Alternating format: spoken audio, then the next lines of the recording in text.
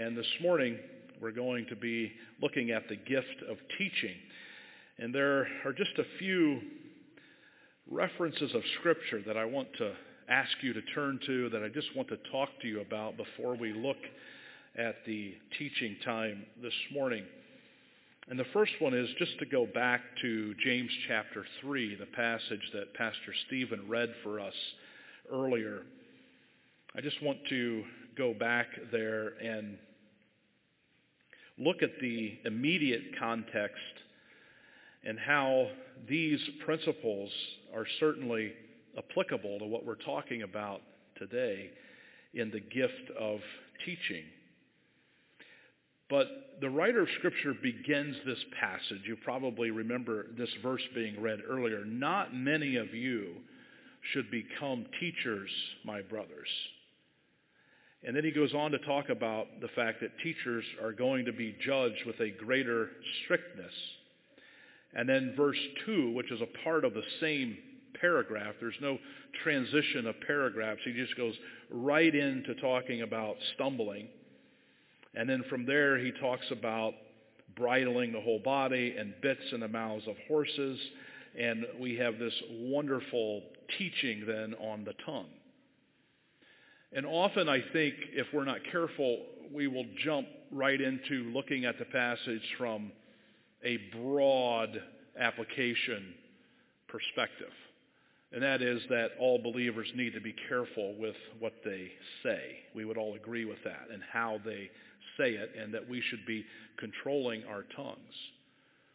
And while a broad application of the text is not wrong, I think that we need to understand and know that the context begins with those who teach. It is very important that those who teach pay attention to what they say. I think there's a couple of reasons. First of all, you could say that that's important because they're the ones who are disseminating truth, and the way that they do that, the way they use their words, is critical to the process of teaching. And there are various things that someone with that influence of having the gift of teaching and standing before people and teaching them has. And so you have to be careful with your words. The other way to apply this to the teacher is that his life outside, or her life outside of teaching, is important as well. So you don't want a teacher who stands in front of people and teaches Scripture who doesn't know how to use their tongue wisely, because it's a discredit to their teaching. I think you can look at it in the immediate context, perhaps in both of those ways, and do justice to the text. But don't just jump right to a broad application. Don't forget the context. And so as we talk about the gift of teaching, it is critical for us to remember the passage like what we have in James 3. Although we will not exposit James 3 this morning, I had it read for that reason, that it would be a sobering reminder to us that these things are important and critical as we talk about those who have the gift of teaching. Also important for us to remember, and a passage that is not strange to us, it's very familiar, is that one found in 2 Timothy. Let's go back over to 2 Timothy chapter 3 again this morning. The last time we were together, we also looked at this passage, but I want to go back there, and then one more in Paul's first letter to Timothy, and then we'll look at our study this morning. But it is good for us to be reminded as we talk about the gift of teaching, reminded of these things. Look at verse 16 with me. All Scripture is breathed out by God. It's inspired by God. And don't forget, it's the Scripture that's inspired. It's not people who are inspired, but it's Scripture. God gave His inspired word through human writers by the Holy Spirit, but they weren't inspired. The Bible is what is inspired. It's breathed out by God. And it's profitable. I think we would conclude and all agree this morning that anything that is breathed out by God is profitable, right? It has to be. But what is it profitable for? The very first thing on our list, right, ties us in with what we're talking about this morning. It is the idea of teaching. That is important. That is what is important to us today because we're talking about this gift. So the Bible is profitable. It ought to be the source document for all of our teaching. We're going to talk to those who have the gift of teaching and also to those who listen to teaching this morning. It ought to be the source document, and it also ought to be the measuring stick for all teaching. So if you hear someone teach and they never refer to the Bible, you have to kind of question their source, right? You have to kind of wonder about where is this coming from? If it's not found in Scripture, where is it coming from? And then anything that is said as coming from Scripture needs to be consistent with the teaching of Scripture. And by that we mean Scripture must be handled correctly so that the real sense of Scripture and the real meaning of Scripture is what is being taught and not someone's private interpretation or misunderstanding or mishandling of the text. So this word, this inspired word, is profitable for our teaching and reproof and correction and training in righteousness. The end result of that is that we would be competent and equipped for every good work. And then I want you to see something else that's important. Paul writes to Timothy back in his first letter in chapter 4. He is exhorting Timothy and giving him some good teaching. He's talking about his youth back in verse 11. He challenges him in verse 12 to be an example in these areas. And then he says to him, Timothy, until I come, this is 1 Timothy 4:13, until I come, devote yourself. What does he want Timothy to devote himself to, which involves the church? We know that because of the words that are used. Devote yourself as the leader, Timothy, to what? To the public reading of Scripture, to exhortation, to teaching. And then he goes on to talk to Timothy personally about the gift that he had received when the council of elders laid hands on him. But he says to him, you give yourself, Timothy, you lead the church well in the public reading of Scripture, in exhortation, and also to teaching. So when we look at that, we understand that this gift of teaching is critical to the health of the church, as it is accurate and consistent with God's Word. It may be the single most critical thing that we have as an assembly when you think about it. Because it is why we gather. We gather around the Scriptures, and everything that we do in this worship gathering should be held up to Scripture, and the Scriptures should be dictating our practice and our belief system in every way. And the only way that we can do that and do it well is if we understand the Scriptures. And obviously that makes the point that they must be taught to us. They must be taught. And then as we hear that teaching, we must receive them well. And we're going to talk about that a little more as we carry on in our time in the Word today. But I want us to be reminded today of this critical aspect, that those who do teach serve in a critical role. And before you decide that you want to exercise the gift of teaching, take to heart the warning and exhortation that we read earlier from James chapter 3. This is serious stuff, especially when you consider that the church is the pillar and the ground of truth. We are the foundation and the underpinning of truth, and it's our job to preserve that and propagate that. And we can only do that if we're in the Scriptures, if we know the Scriptures, if we're understanding them well, if we're teaching them accurately and well, and then, of course, if we allow them through the Holy Spirit to have any kind of impact in our lives at all.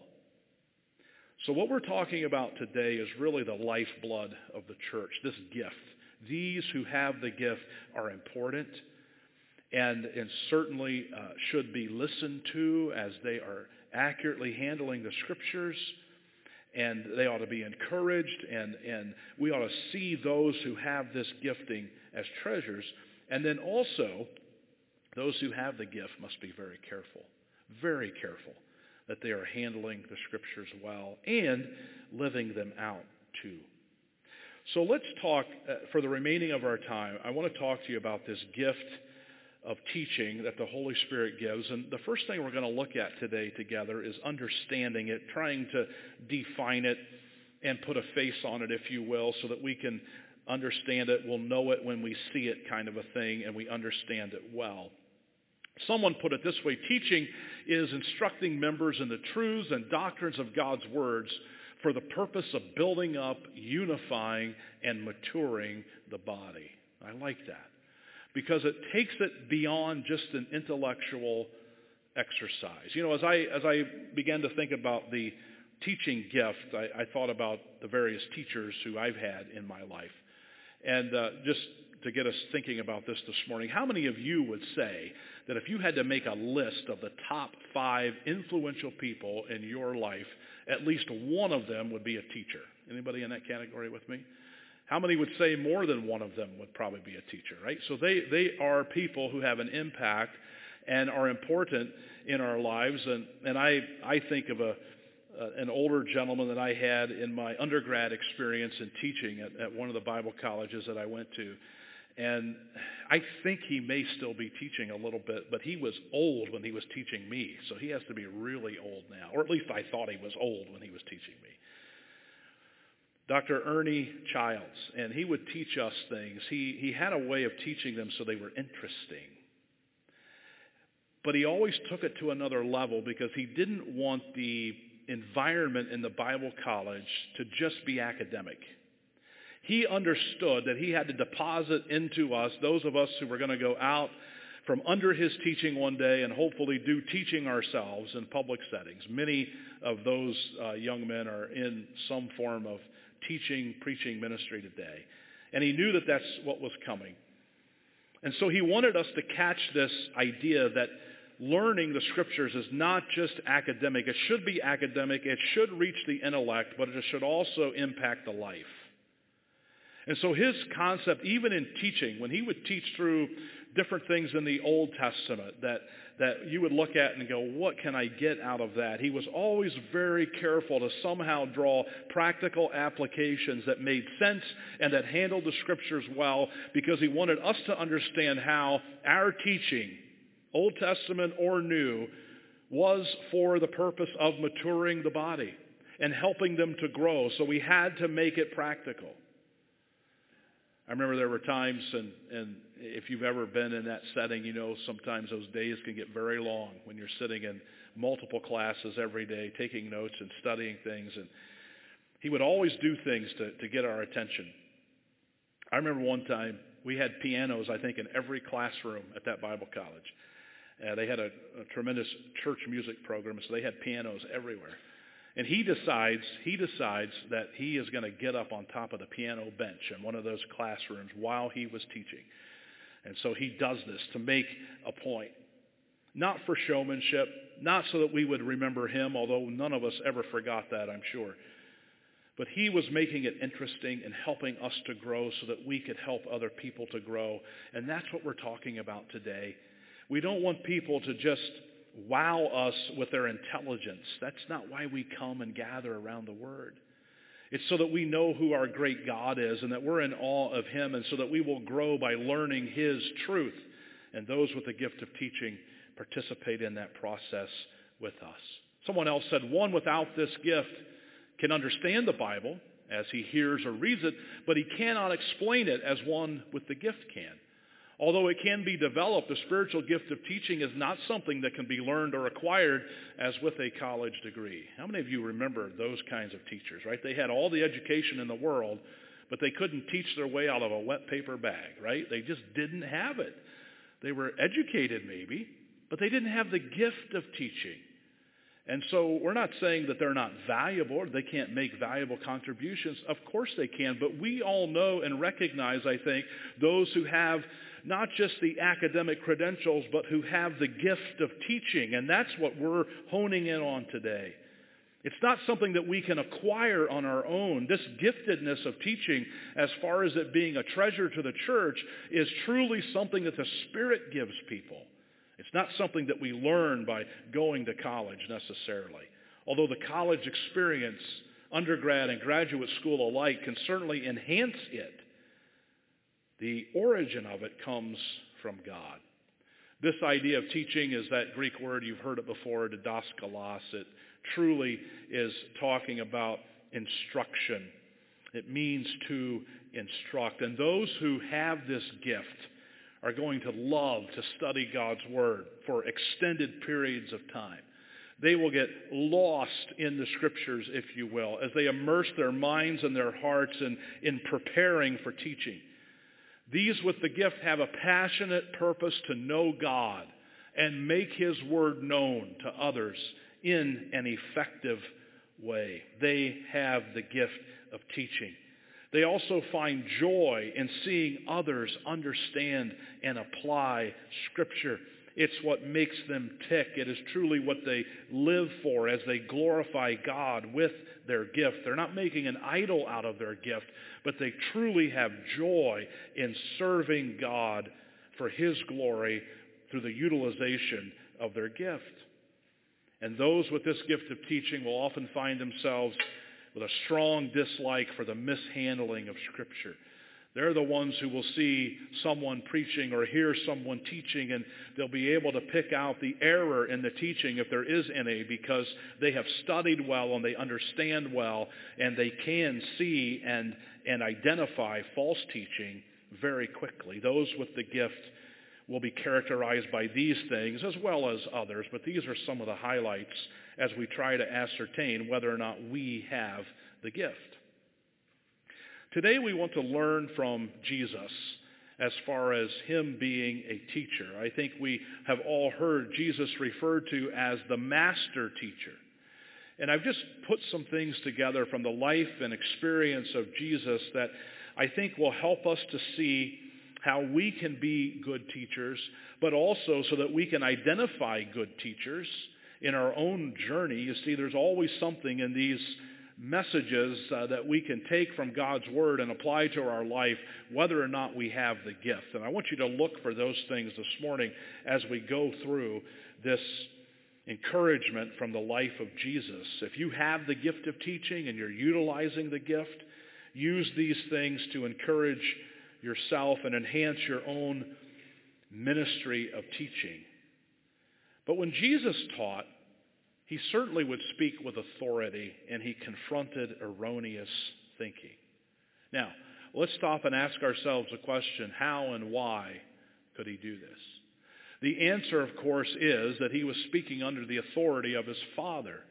And everything that He was teaching and saying was going to line up with Scripture. It was not His own thinking. Jesus did not come to this earth with His own message. He didn't come with His own words. He came, as we understand and know, to seek and to save that which was lost.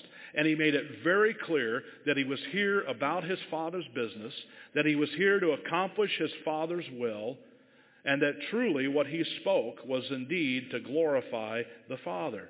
And in obedience to that one who is His Father, He spoke with authority and confronted erroneous thinking. The same is true for us today. Those, especially with the gift of teaching, can speak with authority if they're speaking consistent to the Scripture. They can speak with authority. They can confront error, not based on their own thinking, but rather God's thoughts. So Jesus gives us examples of this. He says, "You have heard that it was said to our ancestors, 'Do not murder, and whoever murders will be subject to judgment.'" And he goes on to talk about this and talking about the heart and not judging someone in your heart and really committing murder without going through the act. And then verses 27 and 28. "You have heard that it was said, 'Do not commit adultery,' but I tell you, everyone who looks at a woman to lust for her has already committed adultery with her in his heart."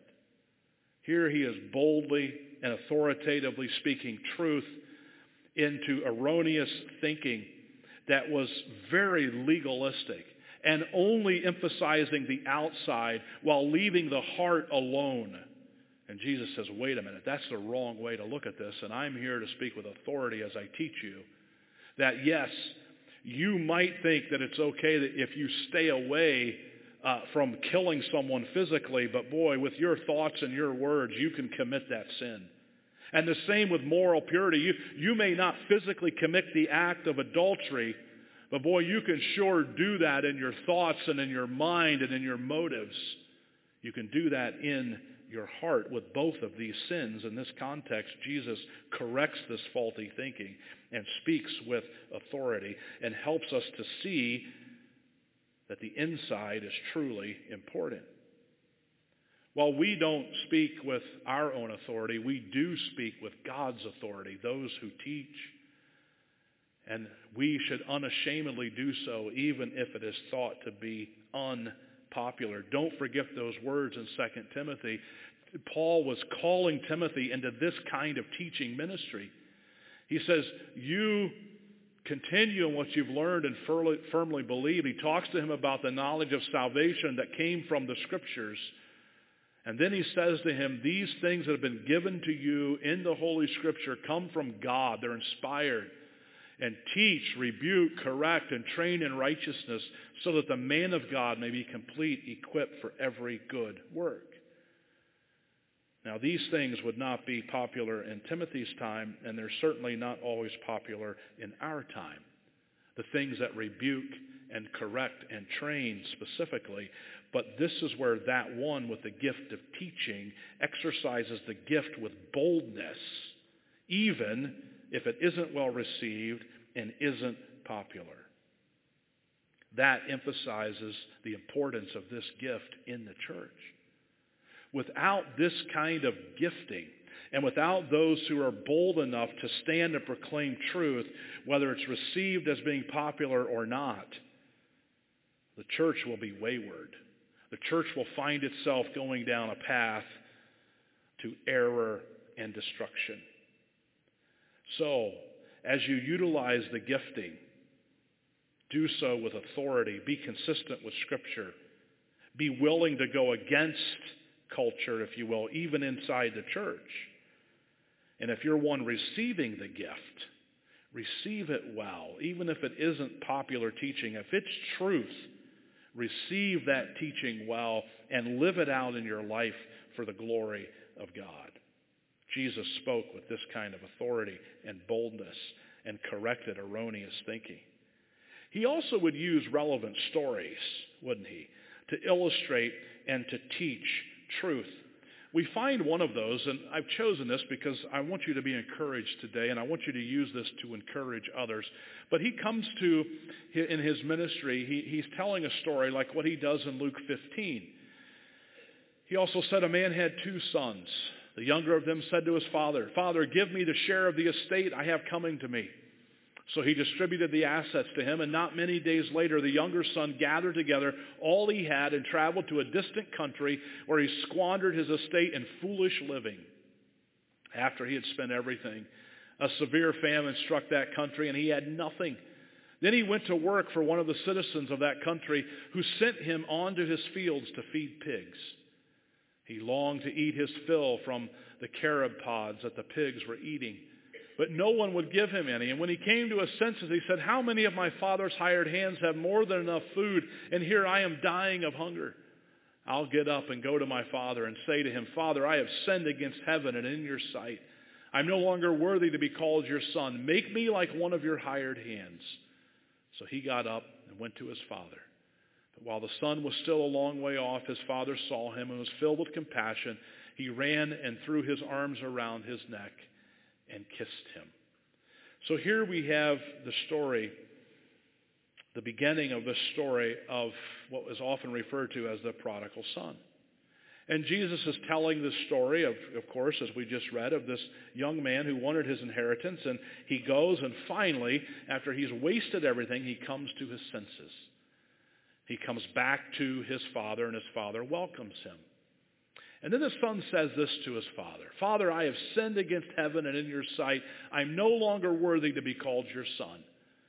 But the father told his slaves, "Quick, bring out the best robe and put it on him. Put a ring on his finger and sandals on his feet.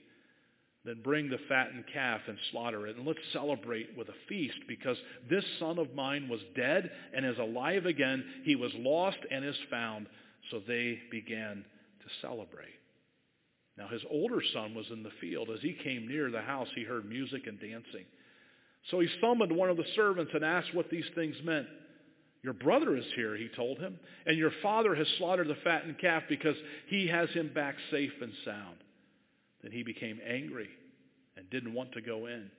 So his father came out and pleaded with him, and he replied to his father, Look, I've been slaving many years for you.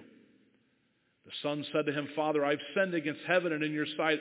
I hit the wrong button. I've served many years for you, and I have never disobeyed your orders, yet you never gave me a young goat so I could celebrate with my friends. But when this son of yours came, who has devoured your assets with prostitutes, you slaughtered the fattened calf for him. Son, he said to him, you are always with me, and everything I have is yours. But we had to celebrate and rejoice because this brother of yours was dead and is alive again. He was lost and is found. Jesus telling a story to illustrate spiritual truth. We learn a lot here about our great God and his compassion and his love and his willingness to restore, his outstretched hands to welcome those who have wandered away back. Obviously those who need to know him as their Father and Jesus as their Savior are welcome regardless of the life that they have lived. Those who already belong to the family who wander, commit sin and come back, God is waiting to restore.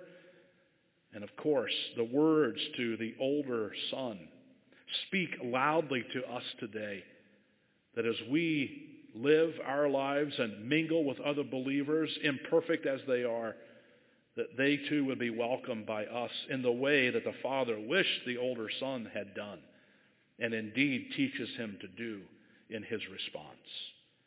Stories. This one is full. And I don't know where you are today. I don't know if you have wandered. Perhaps you look back over the last week and you see steps of disobedience that you have taken. Receive the teaching well this morning. Come back to your Father and through repentance be restored to him, just as David, who gave us those very familiar words in Psalm 51, using stories to illustrate and teach truth. Maybe you're not good at coming up with your own stories as a teacher. That's fine.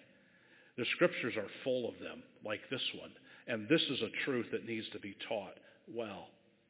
As Jesus would teach, he would also boldly recommend extreme measures. You look at some of his teachings and you go, wow, that's kind of radical.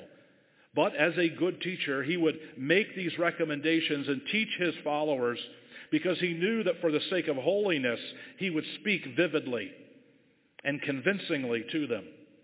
So we come to Matthew chapter 5. Again, a great lesson for those with the gift. What does he say in Matthew 5? He says, if your right eye causes you to sin, gouge it out and throw it away.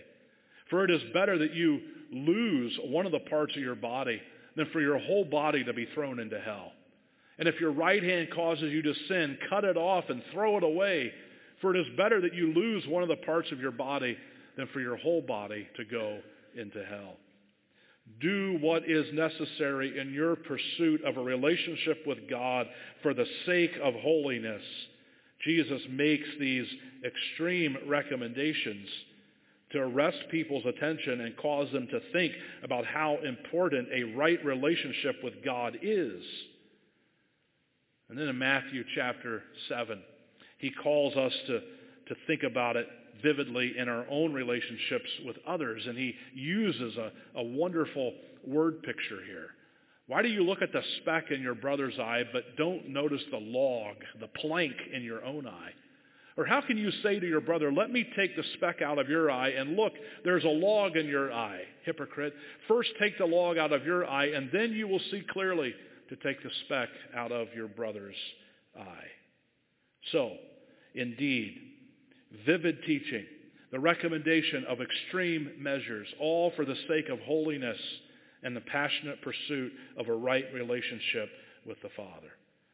In our teaching, we shouldn't just use words like this for shock value or entertainment, but rather we should be using them to help others and spur them on in their pursuit of holiness. That was always the goal and motivation of Jesus.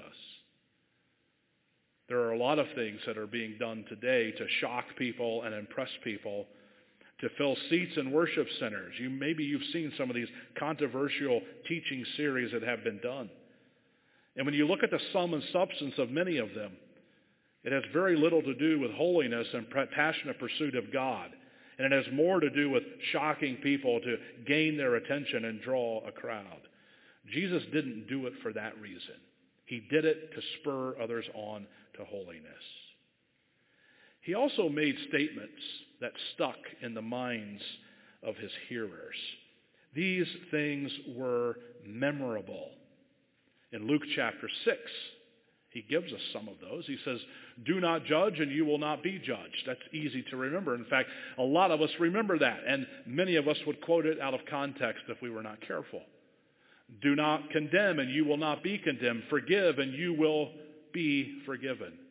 Give and it will be given to you. A good measure, pressed down, shaken together, and running over will be poured into your lap. For with the measure you use, it will be measured back to you." Those two verses are full of those memorable statements. And indeed, a good teacher will seek to be memorable, not for their own sake, but for the sake of truth. Luke chapter 6, "Just as you want others to do for you, do the same for them." Often called the golden rule. One pastor put it this way: memorable is portable. Think about your words and how you say them, what words you will use. Put them together well. Why? Because if they can remember it, it will travel well and change them. Memorable is truly portable. That's the goal. Getting people to remember truth and apply it to their lives. Jesus would also ask questions that would motivate deeper inquiry and learning. Some of the most memorable learning situations that I've ever had were from professors and teachers who would ask questions and then not give us the answers, right? That was what really drove us to study and learn. I've said it on a few occasions, and I imagine that I'll keep saying it.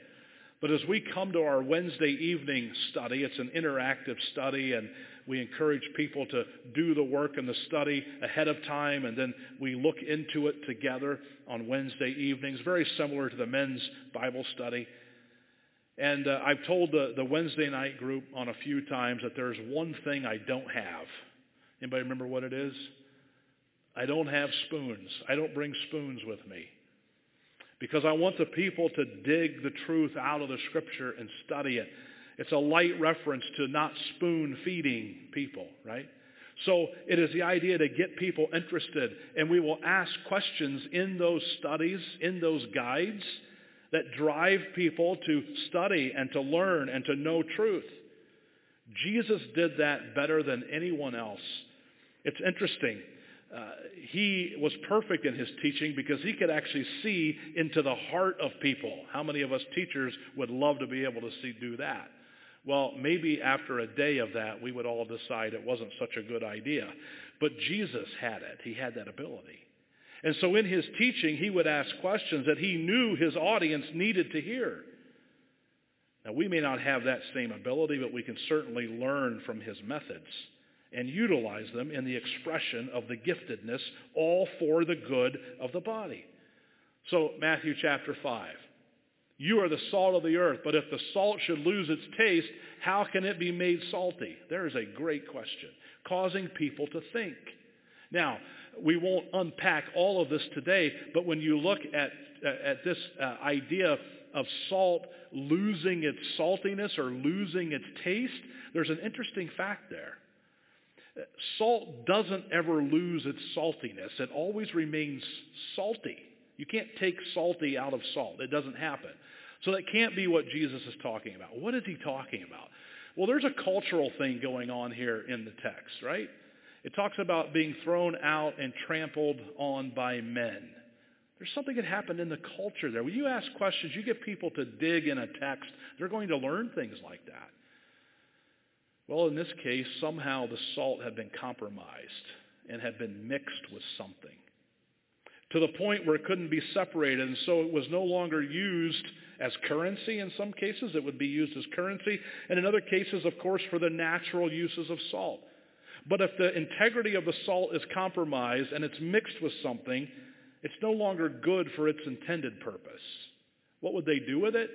Well, they would use it to kill vegetation in the walking paths, and they would throw it out on the walking paths and kill vegetation to keep it clear, thus being trampled on by men.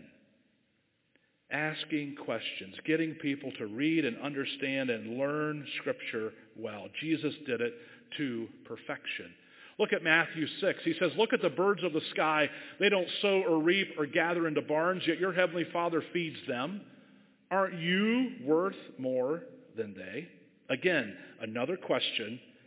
The answer revealing truth and being very beneficial to the hearers in teaching a lesson. Matthew 6:27. Can any of you add a single cubit to his height by worrying? I mean, Jesus could have just told us in Matthew 6, stop worrying. But then he shows us that worrying is useless by asking a simple question, perfectly modeling the gift of teaching, and truly a lesson for all who would do the same. Next of all, Jesus would use repetition. He did so in Mark 8:31 and following in chapters 9 and chapters 10. He repeats this thing. This Son of Man must suffer many things and be rejected by the elders, the chief priests, the scribes, be killed, and rise after 3 days. And then in 9:31, the Son of Man is being betrayed into the hands of men. They will kill him, and after he is killed, he will rise 3 days later. And then in chapter 10, verse 33, he says, we are going to Jerusalem. The Son of Man will be handed over to the chief priests and scribes, and they will condemn him to death. They will hand him over to the Gentiles. They will mock him, spit on him, flog him, and kill him. And he will rise after 3 days. Repetition, over and over again. The same message that pointed people to Jesus and his resurrection. All three contained that element, as well as sharing some of the others in 3 consecutive chapters in Mark. Jesus using repetition to teach a lesson. And finally, as a teacher, Jesus would perfectly practice what he preached, didn't he? And that's the goal of all of us, and all of us wish that we could do that, and we know that we can't, and we struggle with it because we all have weaknesses, and we all sin. But Jesus would preach, and he would teach things, and then he would live them out. Like Luke 5, he would teach his disciples about prayer, but he also did it himself. Yet he often withdrew to deserted places and prayed. That was Jesus, the Savior of the world, understanding and experiencing and modeling the importance of prayer and practicing what he taught to his followers. In Matthew chapter 9, he was reclining at the table in the house, and many tax collectors and sinners came as guests to eat with Jesus and his disciples. When the Pharisees saw this, they asked the disciples, why does your teacher eat with tax collectors and sinners? But when they heard this, he said, those who are well don't need a doctor, but the sick do. Jesus taught about love. Jesus taught about seeking and saving that which was lost. Jesus, it was said of him that he died for the sins of the world. He models this and is consistent to biblical teaching in his lifestyle and wasn't afraid, even though the religious elite objected strongly. He wasn't afraid of eating with sinners. Now, do you have the gift of teaching? We've looked at some things that characterize teachers. We look at Jesus as an example, and maybe you look through there and say, yes, these are the things that I love to do with truth. Let me give you some things that may be helpful to continue to ascertain this gift. We may have it if we have the ability to study a passage of Scripture thoroughly and effectively explain it to others. We may have it if we're motivated to research the challenging and difficult passages in the Bible so that they may be explained well to others, believers and unbelievers alike. We might have it if we experience others being blessed and helped by our teaching. It's actually effective when we speak truth into the lives of others because we can communicate well the truth, and it further puts a stamp on the fact that we truly have the gift. We may have it if we're organized in our thinking and systematic in our approach to presenting prepared lessons to others, and if we experience joy when others grow as a result of the teaching. I want to close by just looking at a few verses to remind ourselves of the goal of all of this. It will be a good reminder to teachers, but it will also be a reminder to those who hear teaching. I've tried to build both of those things into our time together today, and to further that, I want to close by asking you to join me in James chapter 1. I just want to read verses 22 to 25. I'd like for you to follow along with me. This is the goal. Every teacher should have as their goal to affect their listeners in this way by making truth practical. And everyone who listens to teaching should never leave a session of teaching without considering the truth in these verses and how it can be applied. Look with me, James chapter 1, beginning in verse 22. But be doers of the word, and not hearers only, deceiving yourselves. For if anyone is a hearer of the word and not a doer, he is like a man who looks intently at his natural face in a mirror. For he looks at himself and goes away and at once forgets what he was like. But the one who looks into the perfect law, the law of liberty, and perseveres, being no hearer and forgets, but a doer who acts, he will be blessed in his doing. Avoid the trap of just listening without doing, and seek to apply truth. You're going to hear some truth as you go to your Sunday school gatherings here in a few moments. What are you going to do with that truth? You come back this evening, you're going to hear some truth. What are you going to do with that truth? The challenge for us on Sundays is simple.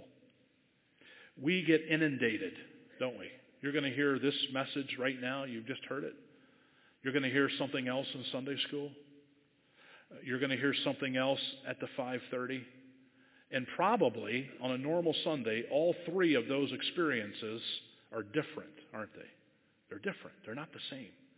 So you're going to be given a collection of truth today that in many ways is unrelated.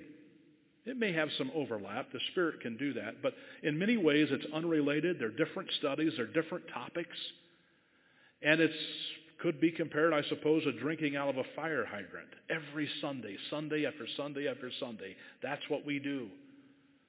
So our challenge is, right, how do we harness that? How do we take all of that in and be good stewards of it when there's so much to remember? I know that's challenging. I get it. I understand it. I live it with you. But let's meet the challenge. Individually and personally, let's find a way to keep track of it, to apply it to our lives, to measure it in some way, to see that we're growing so that God is glorified. What we don't want to do is to look into the mirror and see something that needs to be addressed and leave that experience forgetting what needs the work. Let's remember.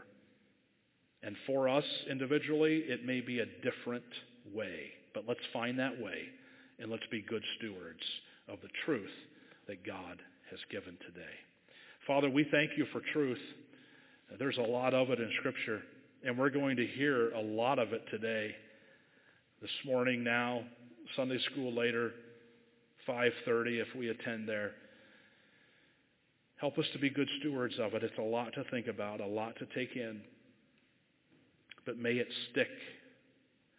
May it go deep into our hearts, and may it change us for your glory. Help us now as we sing prayerfully, asking you to teach us your way. May we listen. May your teaching to us be effective because our hearts have been softened to your truth. And may you truly answer this prayer for each of us. In Jesus' name, amen.